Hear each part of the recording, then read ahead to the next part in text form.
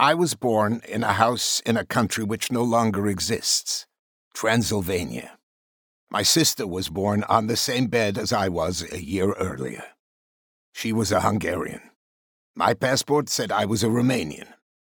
After the First World War, parts of Transylvania were ceded to Romania, a country that gained fame as the home of Count Dracula. It didn't matter that the countries had changed their names. It did matter how they were treating their inhabitants. Since both Hungary and Romania were equally anti-Semitic, it was very advisable for my parents to leave town and get out of the country, or countries, if they could.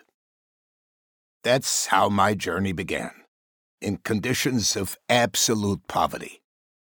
The peasant cottage in which I was born had no running water, toilet, or electricity. There was only one story and an attic. In order to get water, you had to walk several blocks to a well at the center of town. As soon as we could move, we took a small ship to America. We slept on an open deck in midwinter in 1920. We traveled third class because there was no fourth class. My father, restless and sleep-deprived, was tempted to throw me overboard when I kept howling with hunger, and it was only the intervention of an uncle traveling with us that saved me. We passed the Statue of Liberty as we came into New York Harbor, though I don't remember this considering I was only 9 months old. The immigration officer at Ellis Island asked my parents for my name. Since my parents didn't speak any English and the officer didn't speak any Hungarian, Romanian, or Yiddish, they got just about everything wrong, apart from my marriage status. My parents gave my Yiddish name, Beryl. He said, "Bella?" and looked into the cradle and decided I was 4 months old.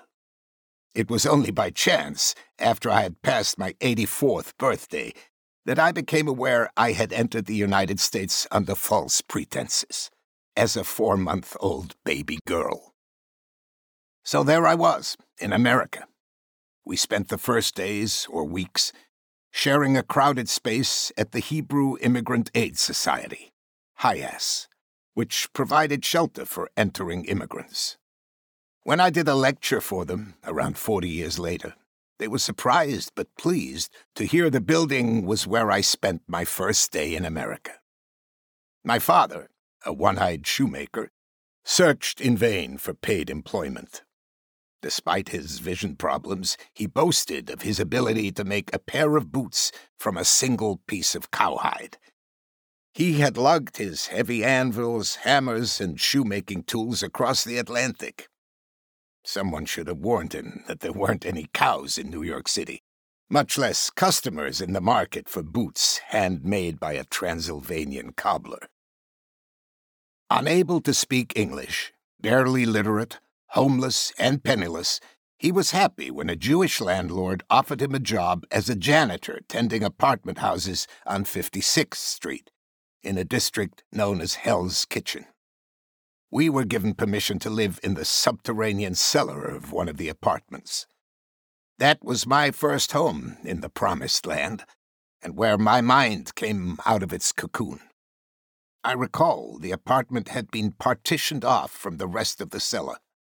Its wood-burning stove was near the large and deep washtub, which doubled up as a bath. We had a celebration when we finally got a galvanized metal bathtub, which we put out in the hall and filled with buckets of hot water.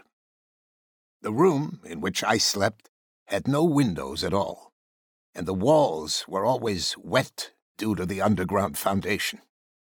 Other parts of the cellar were frequently occupied by alcoholics or vagrants who took shelter from the cold and slept on beds of old newspapers. They didn't call it Hell's Kitchen for no reason. It was hell. Situated on the west side of Manhattan, it was lined with old walk-up apartments, the sort of New York you see in vintage movies, where smoke rises in plumes behind brownstone tenements, and the streets are filled with workmen and gangs smoking on corners. The highest density crime area in the nation. A kindergarten of hard knocks which taught me a crucial lesson: live and let live.